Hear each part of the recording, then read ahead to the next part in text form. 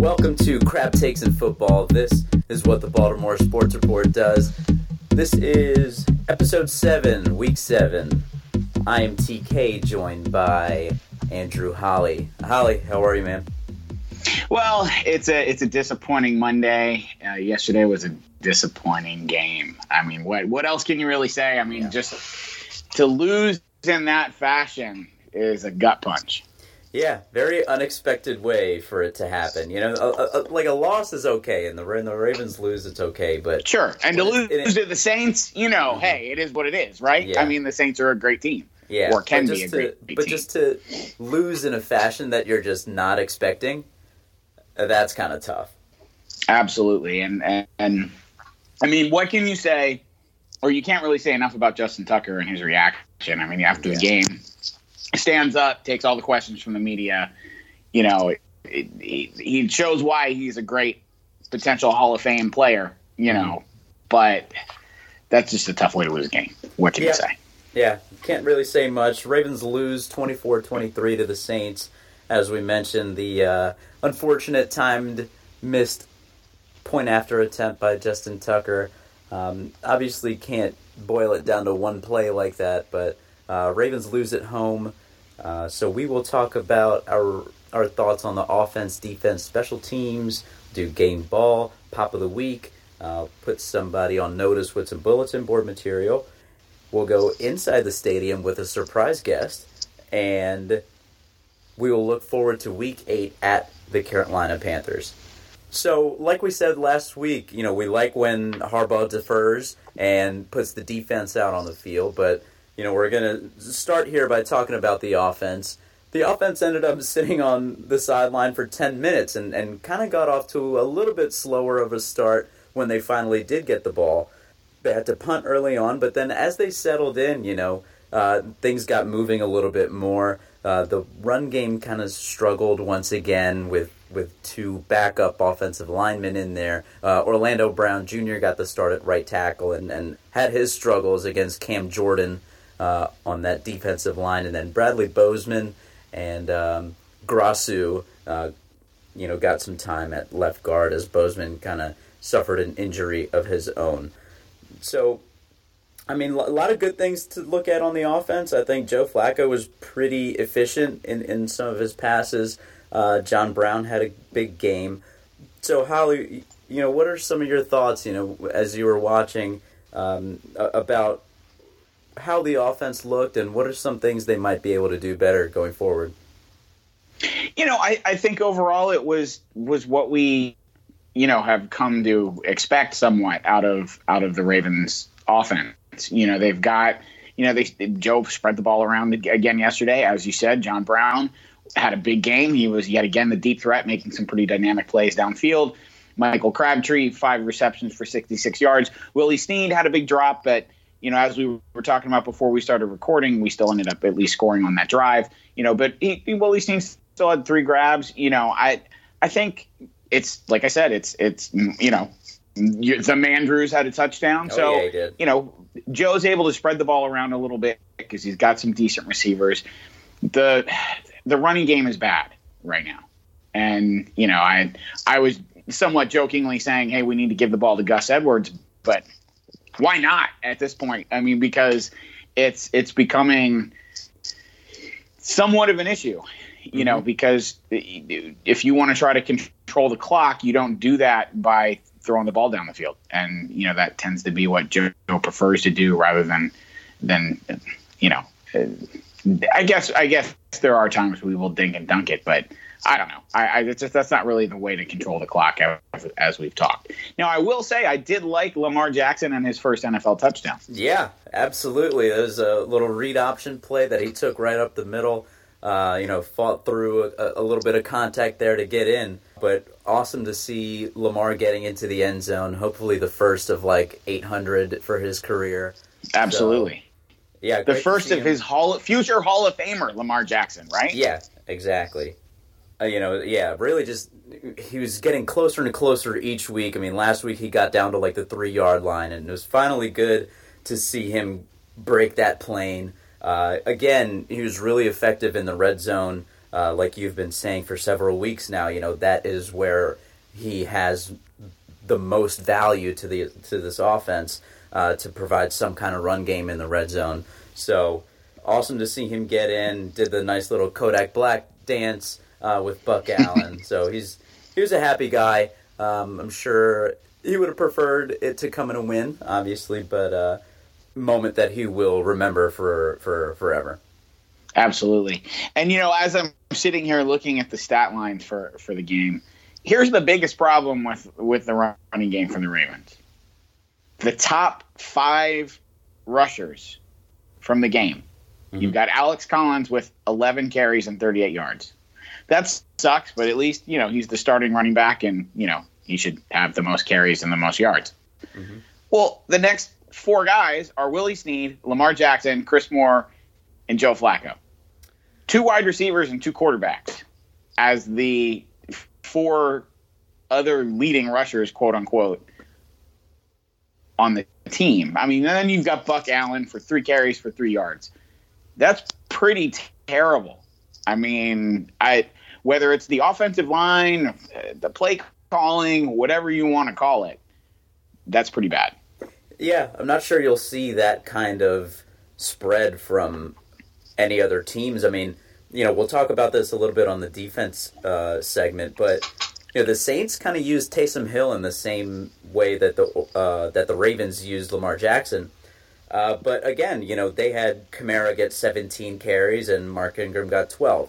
I'm not sure you'll see the Ravens kind of balance anywhere else where, Willie Snead and Chris Moore are, leading in rushing yards for a game. So kind of strange overall. In previous weeks we've gotten off after the offensive line for the run blocking. I think that the way that I say it, it needs to include the tight ends as well because they are very involved in the run blocking game. And there's been a lot of videos on Twitter and things like that, things that I don't necessarily notice while I'm watching, but, people who are reviewing film, and there's just really weird run blocking schemes that the tight ends are, going underneath the tackle to block somebody inside. It's just very strange stuff. Something is up. I think the running game at least needs the bye week pretty bad. They need some time to figure this thing out. It just has to get better because, as well as Flacco's playing, he needs to lean on that a little bit more. He does, no matter what. I mean, he is Flacco. Look, he has shown, obviously, at least in the Super Bowl year, other years leading up to the playoffs. Towards the end of the season, if he's healthy and upright, and the rest of the offense is okay, he can carry the team for a couple games and lead you deep into the playoffs. Mm-hmm. But leading up to that, you need to make sure you've got that running game established so it's a threat for him to then become the quarterback that can win you some games, if that makes any sense. Yeah. So, I don't see the Ravens ever being able to establish this. Now, what's going to fix that? And as you said, hopefully the bye week does some good. But, this probably isn't a reality because trading in the NFL is very different than trading in other sports because you've got the cap and other things to deal with. Would you want to trade for a running back? Like, let's say, I don't know if Shady McCoy is not someone I would want, at least with the injuries he's had lately. But if there was a run, like, let's say, okay, the Raiders, would you take Marshawn Lynch? I don't think so. I don't know. I'm just going on the name of someone that I don't know that I would either. But is there a running back out there that you'd want to trade for that would make a difference? Would that even help? So I'm kind of split on this because, at draft time and free agency, you always think running back is the most replaceable position. But, bullshit. Right. Yeah, because look at the Rams with Todd Gurley. Look at the Chiefs with Kareem Hunt. Nobody's replacing those guys. No. Certainly not Alex Collins. Certainly not Buck Allen. No. It's a joke. Right. It's a joke that we came into this season. Look, hindsight's 20/20. But it was a joke, in my opinion. I didn't like it coming in that we didn't have a good young back that could potentially get the ball if Alex Collins fell flat on his face. Now, this is not – I know I've busted on him the last few weeks. this isn't all on Alex Collins, and I don't mean to say that, but there isn't the Ray Rice that you drafted in the second round, last year, that's maybe, sat on the bench and learned the offense and now he's ready to roll. There isn't that young back that you might be able to give the ball to that should have been more of a priority than maybe a second tight end. As much as I love Mark Andrews. Yeah. And he's been great. I mean, I'm not saying I don't want him, but sometimes, as much as I love Ozzie, he's proven to not value the running back position. You think about after the Ravens won their first Super Bowl, there was no viable running back for Jamal Lewis after Priest Holmes left. He blows out his knee in training camp, and that killed that season. Yeah. Completely. Yeah, I mean, I think they were looking for that guy to be Kenneth Dixon, but he had his issues staying healthy. Unfortunately, he got hurt again. But again, not all that much. And can you really be that surprised about that? No, unfortunately, at this point, I mean, he's kind of a China doll. Yeah, you can't. So, running back's certainly an issue. I think, with the trade deadline approaching, that's the one position that you might have to address. The other one with these injuries now might be the offensive line, because absolutely. If Hurst's back injury is persisting and doesn't really go away, that could be a big time issue. And it seems like Alex Lewis should be able to come back shortly, but I think at this point Hurst is the bigger concern. I would agree, and you have to start thinking too. I mean, as we've talked in weeks past, is Lewis deserving of a starting spot at this point? I mean, granted, we've got to worry about Hurst's health and I guess Bozeman's health. What exactly happened to Bozeman? I haven't seen what his actual injury was yet. Lower left leg injury. Because he seemed to walk off the field okay, but then obviously, well, anyway, we'll just have to hope he's healthy, because we're going to need him to keep playing, because the little bit that we've seen of him, he seems to have, at least held his own. Let's put it that way. Yeah. Yeah, so hopefully that's not that bad. Orlando Brown had a tough matchup. I mean, Cameron Jordan is a really good player. I think Brown was a little bit better in pass protection than he was in his run blocking. So, first start, maybe not as dominant as we were expecting from Orlando Brown Jr., but I think it was probably a really good experience for him. They're giving him a ton of help as far as, chips and things like that go, but, probably really I mean, bottom line, even with the health problems, the line only gave up one sack. I mean, not to say that they were dominant or had a great game, but, it's not like Joe was really running for his life all game. Yeah. That's certainly true. One other thing I kind of noticed, we're talking about this run game and the blocking schemes, and, Gus Edwards didn't get on the field that much. The other guy that hasn't really gotten on the field much is Patrick Ricard. We've mostly been going with these blocking tight ends in the backfield, or Buck Allen in the backfield with Collins. But, I mean, Ricard was the number one blocking fullback in the league last year as far as the PFF grades go. And that is surprising. That is surprising. As much as we tend to value a fullback, even though, I say that, and our fullback is a part-time defensive lineman. But I think that more speaks to Ricard than it does our lack of value on the fullback. But you're right. I mean, I haven't looked at snaps lately. Is he getting more? I haven't seen him play defense as much as you would think if he's not getting time on fullback. Yeah, I think yesterday he had 2 defensive snaps at D-tackle and didn't touch the field on offense. So, I don't know. Kind of surprising. I mean, a player that played well last season in that role, and I feel like, as the season went on and Collins got hot, we did run the ball effectively last year. So, kind of strange that they've gotten away from that. I mean, maybe he just isn't practicing well there. I mean, maybe that's the case, and they think that, Max Williams is going to be more effective. But I don't know. Well, it could be a number of things. They could be looking, I'm trying to put on my Marty Morningweg glasses here and looking at this and thinking, well, I've got these, dynamic tight ends that I want to try to get on the field that can do more than just block.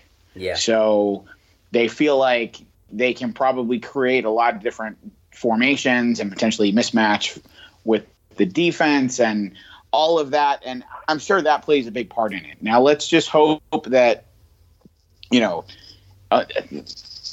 figuring they're not going to make some sort of roster move or trade, hopefully during the bye-week reset, they say, okay, we need to improve the running game. What is that? We need to start playing Ricard more at fullback.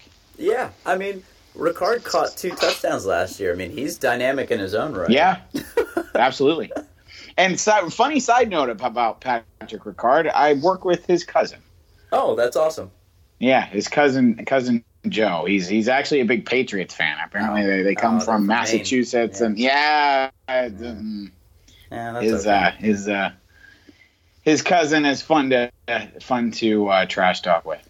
Is he also a huge person? No, actually, that's the funny thing. He's basically a midget or little person, I guess, as they prefer to be called. No, interesting. It's weird, right? Yeah. I asked him about that. I was like, where did you not get that size? And he complained. Yeah. Apparently it's his mom's side of the family or something. Yeah. Patrick's been eating his dinner growing up. Exactly. Yeah. Exactly. Really quick, speaking of the tight ends, another disappointing effort by Hayden Hurst. Had a chance to have a huge reception. Flacco kind of lofted it to him. Maybe with a little bit more zip. Gets him the ball, but would have been nice to see Hurst catch that pass. I mean, he was wide open. You got to catch it, though, right? Yeah. I mean, didn't it hit him in the hands? Am I wrong to say that? I mean, It really should have been, in my opinion, it's a ball that if you're a first-round pick, you need to make that grab. Yeah, got to earn your paycheck for sure. I thought he should have caught it. Like I said, Flacco floated it a little bit, so the defender had a chance to make it a tougher play, but I thought he could have had it. I thought he should have had it. And kind of, that was late in the game. And also noticing late in the game, and I don't know if you saw this as well, but a lot of those late 3rd and 4th downs just kind of seemed a little off. I mean, a little bit of weird timing maybe. Flacco ended up floating some balls up off of his back feet. We had receivers running directly towards each other. So I don't know. It just seemed really disorganized in the 2-minute drill that they should be practicing every week. So I have no idea. Yeah, it did look. It did look a little off. It reminded more of seasons past than what we've been used to with this team. Yeah. But in a sense, though, too, this is the first. In my opinion, that first time they've had that where they've really had the chance to, several times 2-minute drill, sort of offense. And, obviously towards the end of the game, they, we almost were able to tie it up and take it to OT. So there was some success there, but you're right. It was not pretty at times. Yeah. Just looked a little helter-skelter. I don't know. Don't expect that with a team with a veteran quarterback, veteran receivers. Maybe some of it is, the young offensive linemen or young tight ends, but, there's quite a strong veteran presence on that side of the ball. So just kind of surprised to see that.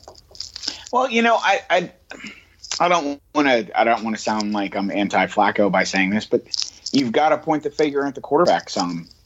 Yeah. As much as I like Joe Flacco and do trust him in a lot of times in those situations, there are also other times you've got to shake your head and go, even if the play is coming in slow from the sidelines, he's got to be able to say, screw them, I'm going to take control. Let's get this play in and get this done, and get the team organized and make it happen.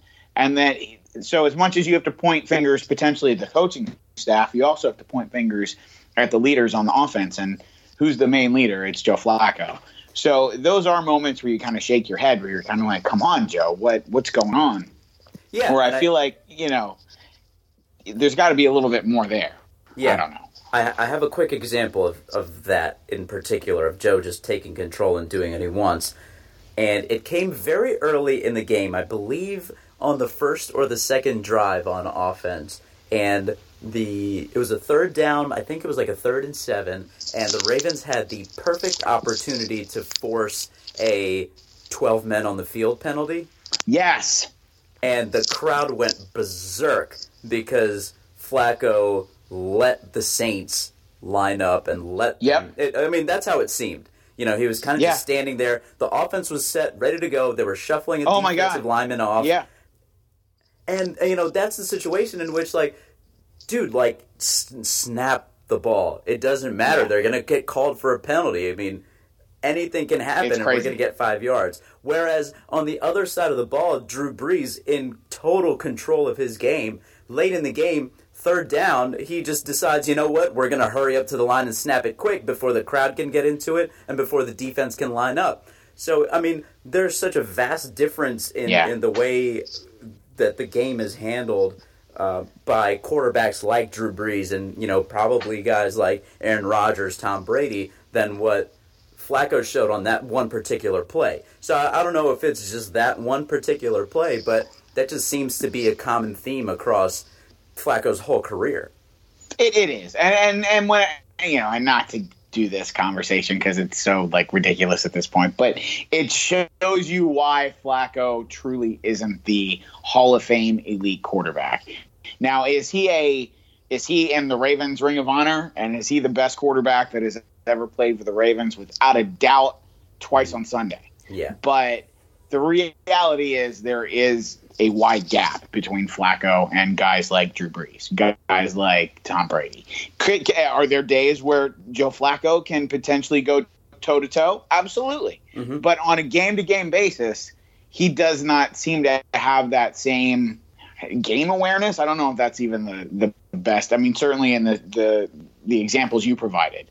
Mm-hmm. You know, there's that extra something, whether it's, I don't want to say it's even preparedness, because I'm sure Joe Flacco is great as far as practice and preparation. But that, I don't know where it's mental edge or whatever it is that guys like Drew Brees and Tom Brady, Peyton Manning, whatever you want to say, have that Joe just doesn't seem to exude. Yeah. Yeah, I mean, it's true. I think the same thing, but, you know, kind of just frustrating sometimes where you have those obvious opportunities and you just pass up on them for one reason or the other. Did you have any other notes on the offense? Not really. I mean, it was, like I said before, I mean, I think we're starting to get a real understanding of what this offense is and what needs to improve. I think for once, the passing game is really a huge positive, mm-hmm. But there is definitely still some work to be done. Yeah.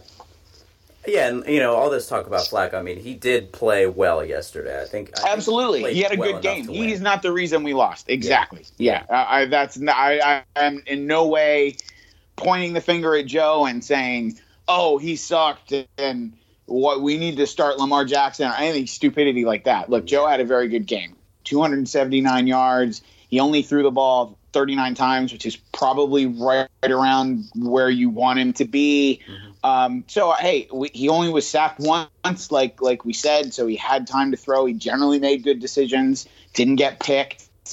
So, you know, that's the kind of Joe Flacco we want to see. But to have a Joe Flacco like that's going to be consistently a winner, you need that running game that puts up 120 yards and maybe a touchdown to go along with Joe Flacco's numbers. Yep, absolutely. So why don't we flip it over to the defense where, you know, this was the highly anticipated matchup. It was the Saints offense against the Ravens defense. Man, that first drive was pretty frustrating. Yeah, man. We were talking about it before we started recording. They went for it with that fake punt on 4th and 1. Then they go with their 1 yard, 4th and 1, they get a run up the middle for first down. And then they have another 5-yard run on a 4th and 2. And then finally at the end of the drive, they cough it up inside the 10. It's kind of as it's about time. It serves you right for going on 4th down so many times. But that's crazy. First drive of the game, they go on 4th down 4 times and just chewed up the clock completely. It was crazy. speaking of just that one drive in particular, we need to double check on this, and I'll have the stats department get on it. But the Ravens used both challenges on that first drive. I don't know if that's ever happened before. It was crazy to me. And of course, the second one, we lost the second one. Am I correct? Yeah. I very rarely trust a Harbaugh challenge. Yeah. He is. I don't know what his challenge record is, but it's pretty abysmal. And I can't believe, it's one thing, okay, you win the first one, fine, let's wait a little while. They challenged again, like you said. That's just crazy. That's all I can say. All I can say. Yeah, I mean, I thought that we should have won the second one as well, because that ball did seem to be moving out of Kamara's hands, and C.J. Mosley came up with it. But I don't know. It looked pretty inconclusive to me. Yeah. Every time they kept, I just never saw it. I know what you're saying, but it just, there wasn't enough for me to really overturn it. Yeah, exactly. I mean, I can see why they challenge it and why they might want to challenge, but again, there just wasn't enough there. If they had called it a fumble on the field, I think it probably stayed a fumble. Exactly. But, those two challenges, losing those in the first quarter, and especially actually losing the second challenge, proved to be pretty important later on, which we'll get to. But I did want to mention, especially on that first drive, the refs, not to be like, oh, the refs ruined everything, but they gave the Saints some very favorable spots. And one of them was on that first challenge that Harbaugh had to burn. But yeah, I mean, it seemed like 3 or 4 times the Saints were given like an extra yard almost, and you're like, wait, what? Well, that wasn't even close. And, it just really throws everything off, because then all of a sudden, if they are held short on 1 4th down, then, they're probably going to end up punting. But then since the ball was spotted a yard closer, they end up going for it. So it just threw everything off for me. That first drive was very, very strange overall. I mean, for the Saints to run 20 plays and not score, and for there to be 2 challenges and a timeout, that was just a very odd start to the game. I'm not sure I've ever seen anything like that. It was weird. I mean, all the 4th down, going forward on 4th down, like you said, all the challenges, bad spots, just the refs, and like you said, look, I hate when people blame things on the ref, but it was a bad game for the refs. Yeah. I mean, just overall, and you hate seeing that. I hate losing because that stuff happens. Of course it happens. It is what it is. You're probably going to have at least a handful of, or, the handful of losses of a good team. Sure, maybe one loss might be because of a bad call here or there.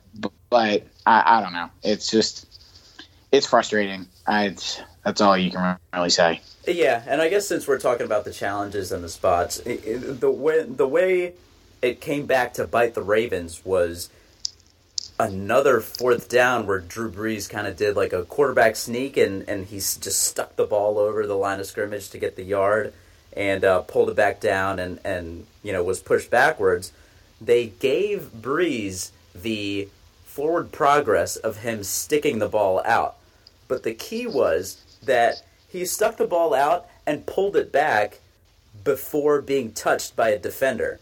So his forward progress was not his full extension of the arms. Yeah, it was negated. It was brought back. So if the Ravens were able to use a challenge on that play, that would have been a turnover on downs, and that's something that other people have talked about so far. But that's the situation where it comes back to bite you. And using both of them up, I guess if we had won the second challenge, we would have gotten a third one. But losing one of the challenges and kind of knocking our that out of our arsenal for the rest of the game was just a tough way for it to go. I think the refs made a bad call on that one. I mean, it's not like when you're on the goal line and you can just stick the ball over and all it has to do is break the plane. It doesn't have to break the plane for a first down. Yeah. Yeah, there is no plane for the first down. You need forward progress. So, I don't know. That was another frustrating thing. I was like, man, you would think that the refs, the guys right on the line of scrimmage, would know that, but I don't know. I don't know. If I know it, then they should know it. I mean, that's how I Agreed. Agreed. Okay. Well, so talking about Brees, we want to be the first podcast in the world to congratulate him on his 500th career touchdown.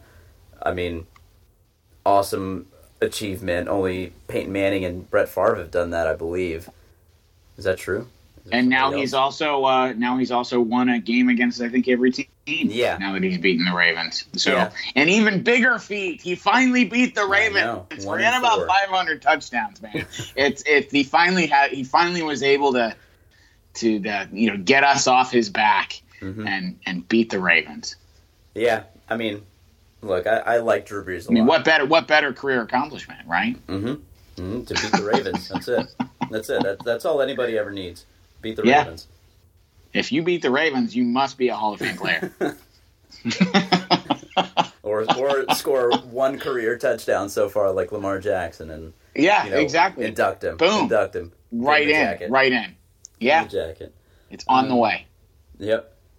So, continuing on with Brees, I think he made one play in particular that I think shifted the whole momentum of the game. And it was at the end of the third quarter. It was 3rd and 8, and the Ravens brought pressure with Tony Jefferson. Brees kind of rolled out to the right, was going backwards, threw off his back foot, got hit by Jefferson, and was somehow able to find Michael Thomas. And Thomas kind of, avoided C.J. Mosley and squirmed ahead to convert the 3rd down. And I thought that was a incredible play. I mean, if Jefferson gets there a split second faster, or if C.J. Mosley is a little bit closer to Michael Thomas, then, the Saints are punting.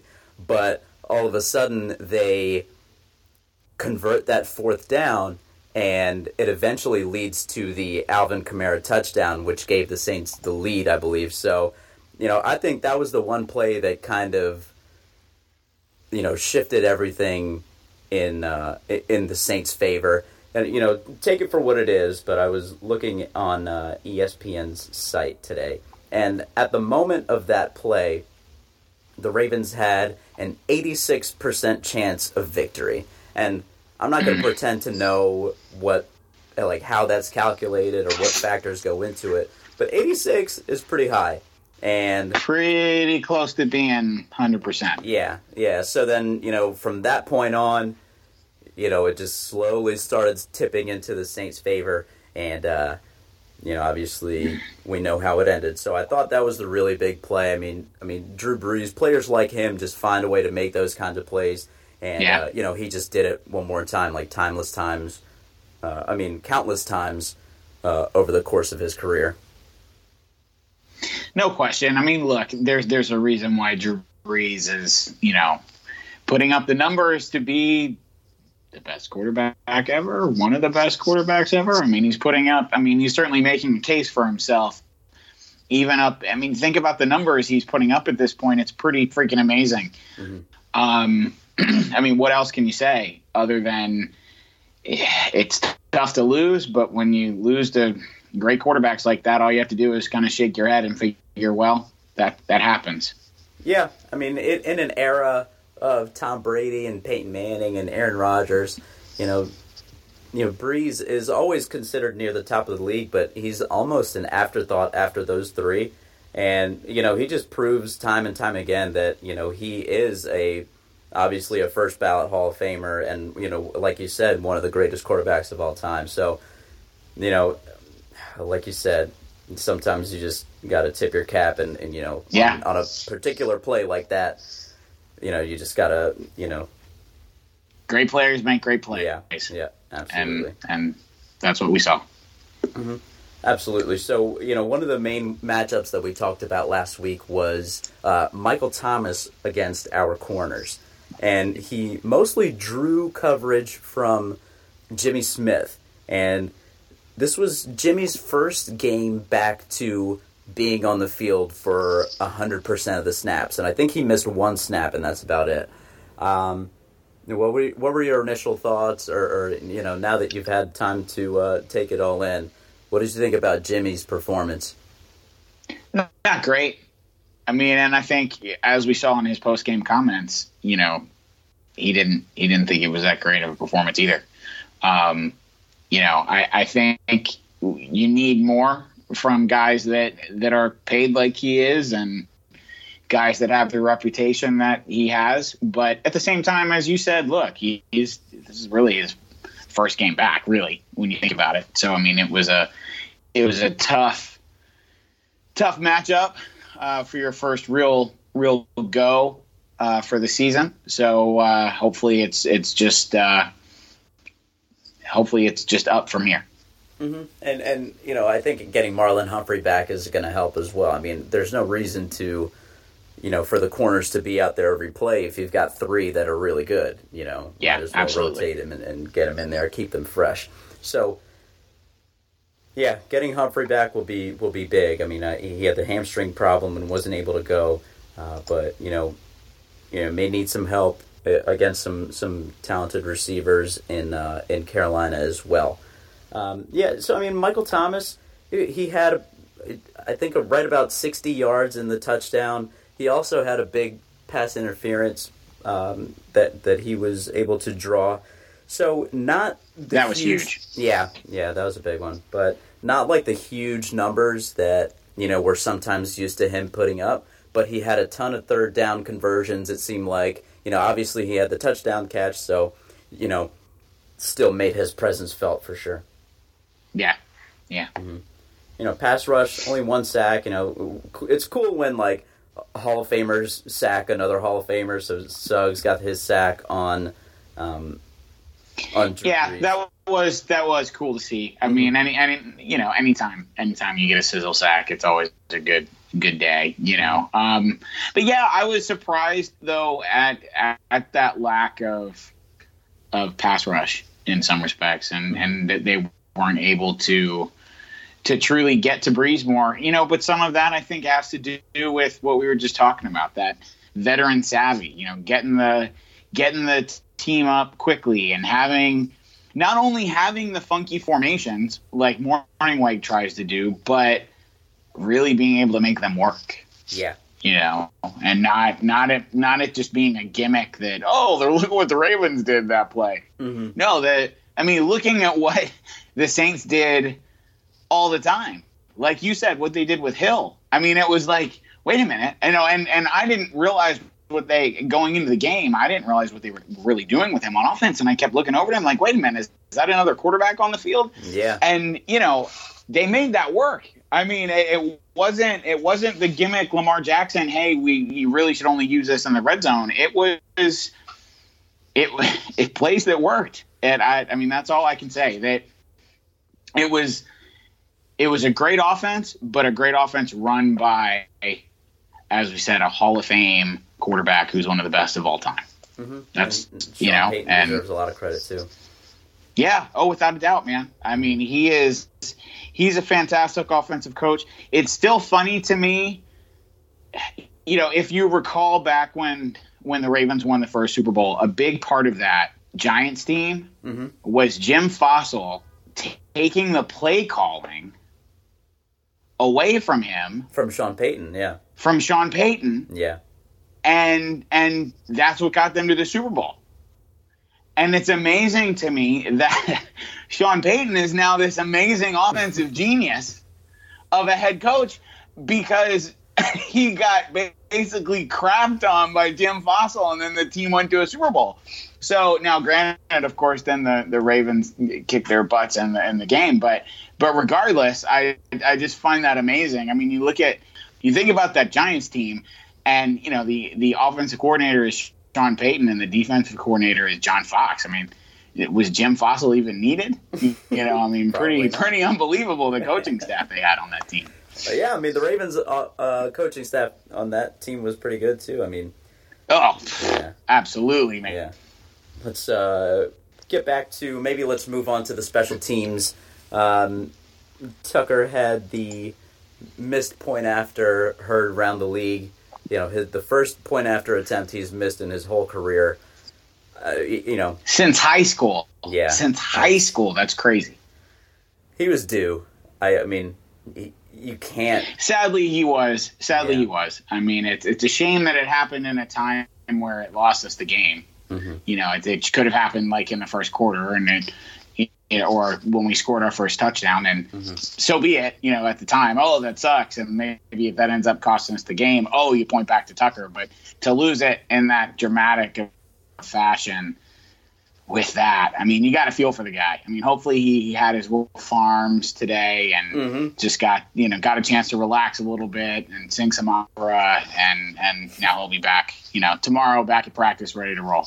Yeah, even his field goal attempt was a little hairy. Kind of went right over the upright, that one was off to the right as well. But it seemed like there was just a huge magical gust of wind that. It was pretty windy yesterday. I have to say it was a pretty windy day. So yeah. I mean, for whatever it's worth, I mean, I think we've seen Justin Tucker kick in much worse conditions and pretty much hit it right down the middle. So, I think it was, as you said, he was due. It's unfortunate when it happened and then they cost the game, but hey, it is what it is. He's won a lot of games for us too, so you really can't get too down on him. Reading articles today, a lot of people are talking about the new video board, some of the new suites that are causing some swirling wind situations, but you don't hear about those when the field goals go in. So No, that you don't. Nope. In the return game, not much to talk about, but I did want to talk about one punt by Sam Cook that was terrific. He was punting to kind of try to flip the field position. This was early in the second half, and punted it, got a favorable bounce, and who was standing at the 1 yard line other than Chris Moore to down it? I mean, first of all, to keep the ball away from Alvin Kamara on a punt return is pretty good, but then to get that kind of direction and to get that kind of bounce is really good. To have your gunner down there waiting for it is pretty amazing. I mean, that is how you should draw up any punt, and it worked to perfection. So kudos to those guys for that. Can't agree with you more. That's definitely one for Sam Cook's highlight reel. Mm-hmm. I mean, that was pretty amazing. Like you said, it was a fantastic punt alone. Like take out the fact that Moore was able to down it at, what was it, the 2 or the 1? Mm-hmm. I mean, that was just crazy. And to have Moore right there basically to catch it, pretty unbelievable. Yeah, that was awesome. I mean, I follow Pat McAfee on Twitter, and he usually reviews the kicking and the punting of the week. And I think he was a little busy at the Colts game. He was doing a charity event for them, but I think he would certainly be proud of that one. I know Sam Cook is proud of that one. So that's a review of the 3 phases. I mean, overall, I think the Ravens probably played well enough to beat a lot of other teams, just happened to come up a little bit short against a Super Bowl contender in the Saints. So now we are going to have a very special segment of Take It Inside the Bank. Our special guest is somebody that you are very familiar with. It's our very own Andrew Holly. So he was able to score some tickets late and be at the game on Sunday. And so, Holly, I mean, I guess I'll just ask you, I mean, what was the atmosphere like at the beginning of the game? And I'll kind of chime in with how I was feeling on the couch. Yeah, it was pretty cool. First off, I haven't really been to a game in a couple years. The last time I went to a game, we played the Eagles, I think, late in the season 2 years ago. So there were just being in the stadium's cool in and of itself. But like you said a little bit earlier in the show, the new video boards they've got up. I mean, the in-stadium experience is pretty awesome, and of course all the, the intros with, the WWE fire and smoke and fireworks going off and all that jazz, it's pretty cool, I have to admit. I mean, I think as I've mentioned to you before we started recording, in the end, I think if I'm going to watch a game, I prefer watching it at home because I get the announcers, I get some stats, I can really dive into it a little bit more, which sounds weird because you feel like, well, if you're at the stadium, you're seeing everything. But I get like ADD when I'm there. So I start looking around at other fans, or I'm listening to people trash talking, giggling, and talking to the people I'm with or whatever. I'm yelling, there's a lot of other stuff going on other than just paying attention to the game. So it was fun to be immersed, however, back into that environment. I was up in the upper deck. So being in the upper deck, I didn't get to hear the noise level I think that I would have if I was lower down into the lower bowl. But it was a pretty good crowd, I thought, yesterday. Yeah. Yeah, no, it definitely seemed like it. I mean, I don't know exactly how Fox gets the crowd noise or if they pipe it in themselves, but being a close game against a really good team, it finally felt like, this is a Baltimore crowd. I mean, it kind of felt and it kind of sounded like a home playoff game. It really did. I do have to give you that. I mean, it was a pretty fired up crowd. There was electricity in the stadium because, you're playing Drew Brees and the Saints. They're 4-1 coming into the game. It was it was a fun atmosphere, I have to admit. You could tell that the Ravens were pretty fired up. It was just overall a very good atmosphere. Yeah, that's great to hear. I mean, finally they didn't have to deal with any torrential downpour this week. So, yeah, I have to say that. It was funny. When I was walking into the stadium, I was talking to a couple other fans, and everybody, the comment was, "Wow, there are a lot of people here today," and everything. And we're chatting back and forth, and I said, "Well, shoot, this is the first game. It's not crappy weather," and it was really nice yesterday. It was a little on the cool side. It was windy, so obviously that affected things in the end, unfortunately. But it was windy, and I'll tell you what, when that sun went below the stadium, it got cold quick. Yeah. I mean, because it was actually pretty nice. I was on the sunny side of the stadium it was essentially sunny until about the fourth quarter. And I'll tell you what, it got cold quick. But that also made it a good atmosphere for a game, quite frankly. It felt like football weather. It was a good time. As a sidebar, I guess when they had Ray Lewis, Hall of Fame Day a few weeks ago, they recorded some really cheesy video of Ray, and he's like, "Come on, Baltimore, I need ya," and he's doing the Ray Lewis thing, trying to get the crowd riled up. It just didn't do it for me. I more laughed at it than I really, got fired up by it. I love Ray, but some of his stuff at this point is almost like a caricature. And it was like the caricature of Ray Lewis trying to get the crowd fired up. Yeah. So I found that, some unintentional comedy while I was at the game. Yeah, probably not the effect they're going for. I think it works a lot better when he was wearing a uniform. But absolutely, yeah. If he was running in, before the game, doing his dance and all that stuff, that was amazing. I mean, to see Ray Lewis do his entrance and all that stuff, that's one of the things I'll never forget. I mean, the best thing I can equate it to, and this is going to sound stupid potentially, but back when I was a kid at Hershey Park Arena, seeing Hulk Hogan, flexing and doing the with the ear, doing his thing where he put his hand to his ear to get the crowd fired up. Yeah. That was by far one of the coolest things I've ever seen as a sports fan, because all the 11-year-old kids going freaking crazy, and their parents kind of shaking their heads, but whatever. That's sort of what I equate Ray Lewis to. It was that same kind of man. He just had that power over the crowd. I can't say that video truly captured that same magic. Yeah, it doesn't sound like it. Yeah. But anyhow, it was fun to be at the stadium again. I have to admit to everybody, I was a bad fan. I was telling you. So towards the end of the game, they score, and I had to pee. And I'm thinking, I gotta go. Ravens hadn't scored yet. It was the Saints had scored, and so we're down. I think the Ravens had just punted the ball back. And I was like, okay, I can't hold it anymore. I got to go. So we go down, and then I end up having to watch the Ravens score the touchdown from the concourse.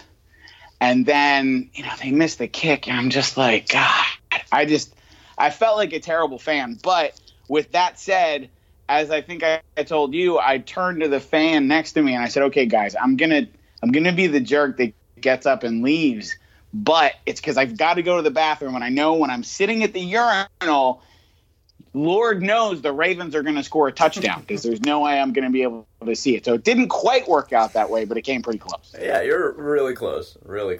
But you're one gust of wind away from overtime. I know. But, and then being upset that I wasn't, because I was up in the upper deck at that point, and we had walked all the way down to the first level, and I wasn't going to walk all the way back up to the upper deck for overtime. So, yeah, well, maybe next time.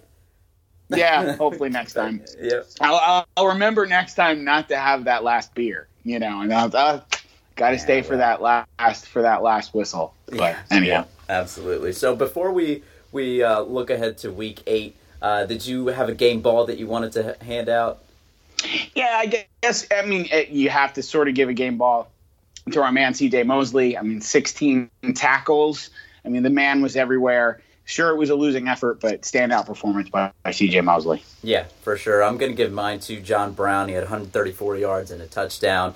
The touchdown at the end to almost tie it up. He had a huge play at the end of the first half to set up the touchdown. So John Brown, was quiet for a couple weeks and showed back out in a big way. So game ball to him. Do you have a pop of the week? I'm going to have to go with Terrell Suggs. Sacking Drew Brees. Like you said before, it's always cool to see a Hall of Famer sack a Hall of Famer, and we had that.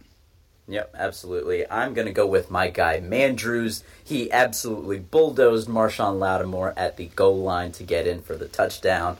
So a little bit of size advantage in his favor, but he took advantage of it, caught the ball, ate the contact, and ran him over for the score. So I'm going to give that to Mandrews. You're just going to give that to Terrell Suggs. Now we're going to get to our bulletin board material. Who are you putting on notice? I'm going to have to go with Jimmy Smith. We'll just say, hey, you need to play better. I don't want to pin this entire loss on Jimmy Smith, even though he pinned it on himself in his post-game comments yesterday. He's our number one corner. We need him to play with it like a number one corner. And for the rest of the season, that's what I expect. So, Jimmy Smith, you're on the bulletin board. Yep, I had Jimmy Smith too. We kind of forgot to mention earlier, but the Ravens finally gave up a second-half touchdown. And that they did. The only one of my predictions from last week that actually came true. Shockingly, I know. between my high hopes for both Willie Snead and Gus Edwards, but unfortunately, the bad prediction of the Saints finally breaking that streak occurred. I was trying to skate away from those predictions, but since that's all right. I'll call myself out. They were absolutely ridiculous, but I still say if Gus Edwards might have gotten more of a chance, he might have actually done something. He only got 2 carries. Yeah. I mean, he just didn't get his attempts. He's got to get it going next week, maybe against the stout Carolina team. But maybe to expand on Jimmy Smith, he's just got to play like he's getting paid. I mean, if he wants to say he's one of the premier corners, then he's got to play like it. Maybe the other guy I'm going to give some bulletin board material to is Justin Tucker. And I know he missed one. I get it, and he was due and all that. But how do you bounce back? We've seen so many times kicker just kind of crumble. I mean, they are creatures of habit. They're just kind of weird people in general. So how do you bounce back from a miss like that? I mean, it's not just any missed extra point. It's one that almost tied up the game. And he seemed to take it kind of hard. And he, was very accountable. And, he said, yeah, I got to make that. But, going down on the road again and going against another, actually former Ravens great Graham Gano in Carolina, how does he bounce back? So I'm looking for that. I want him to get back to it. He's kind of a weird guy in himself, so I think he'll be okay, but let's see. So Jimmy Smith and Justin Tucker are on the bulletin board. So all that being said, we got to look forward to Week 8 at the Carolina Panthers.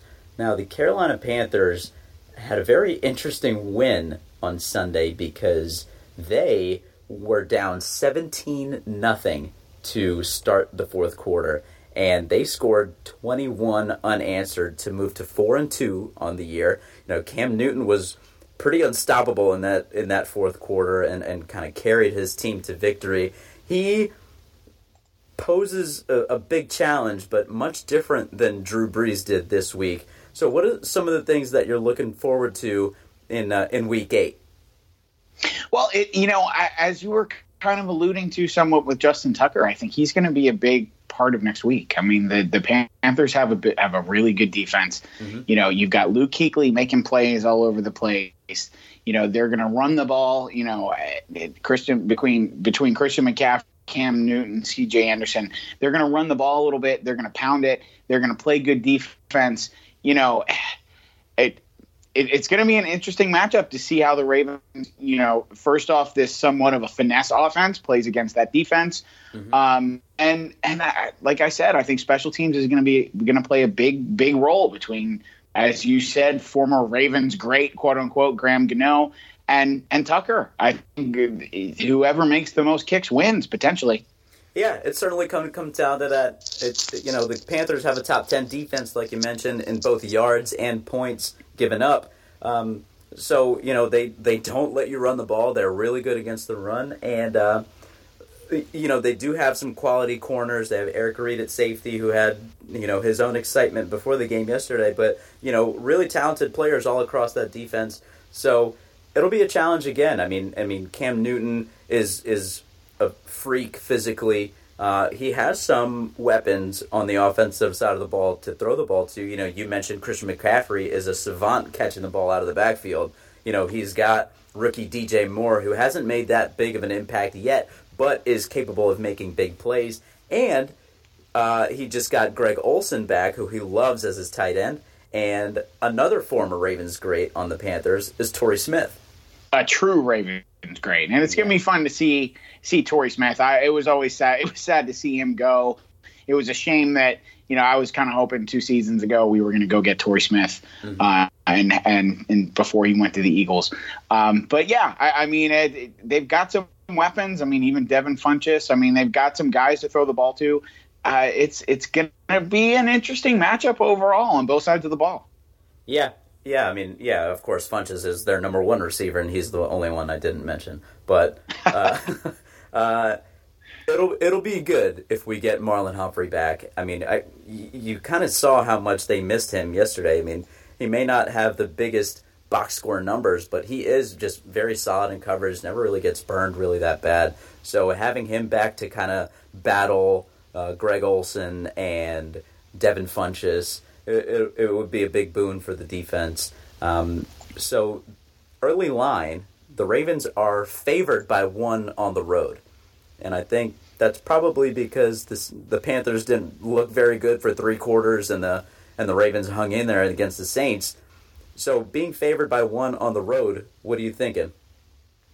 I'm always kind of surprised by that. I don't think the Ravens are.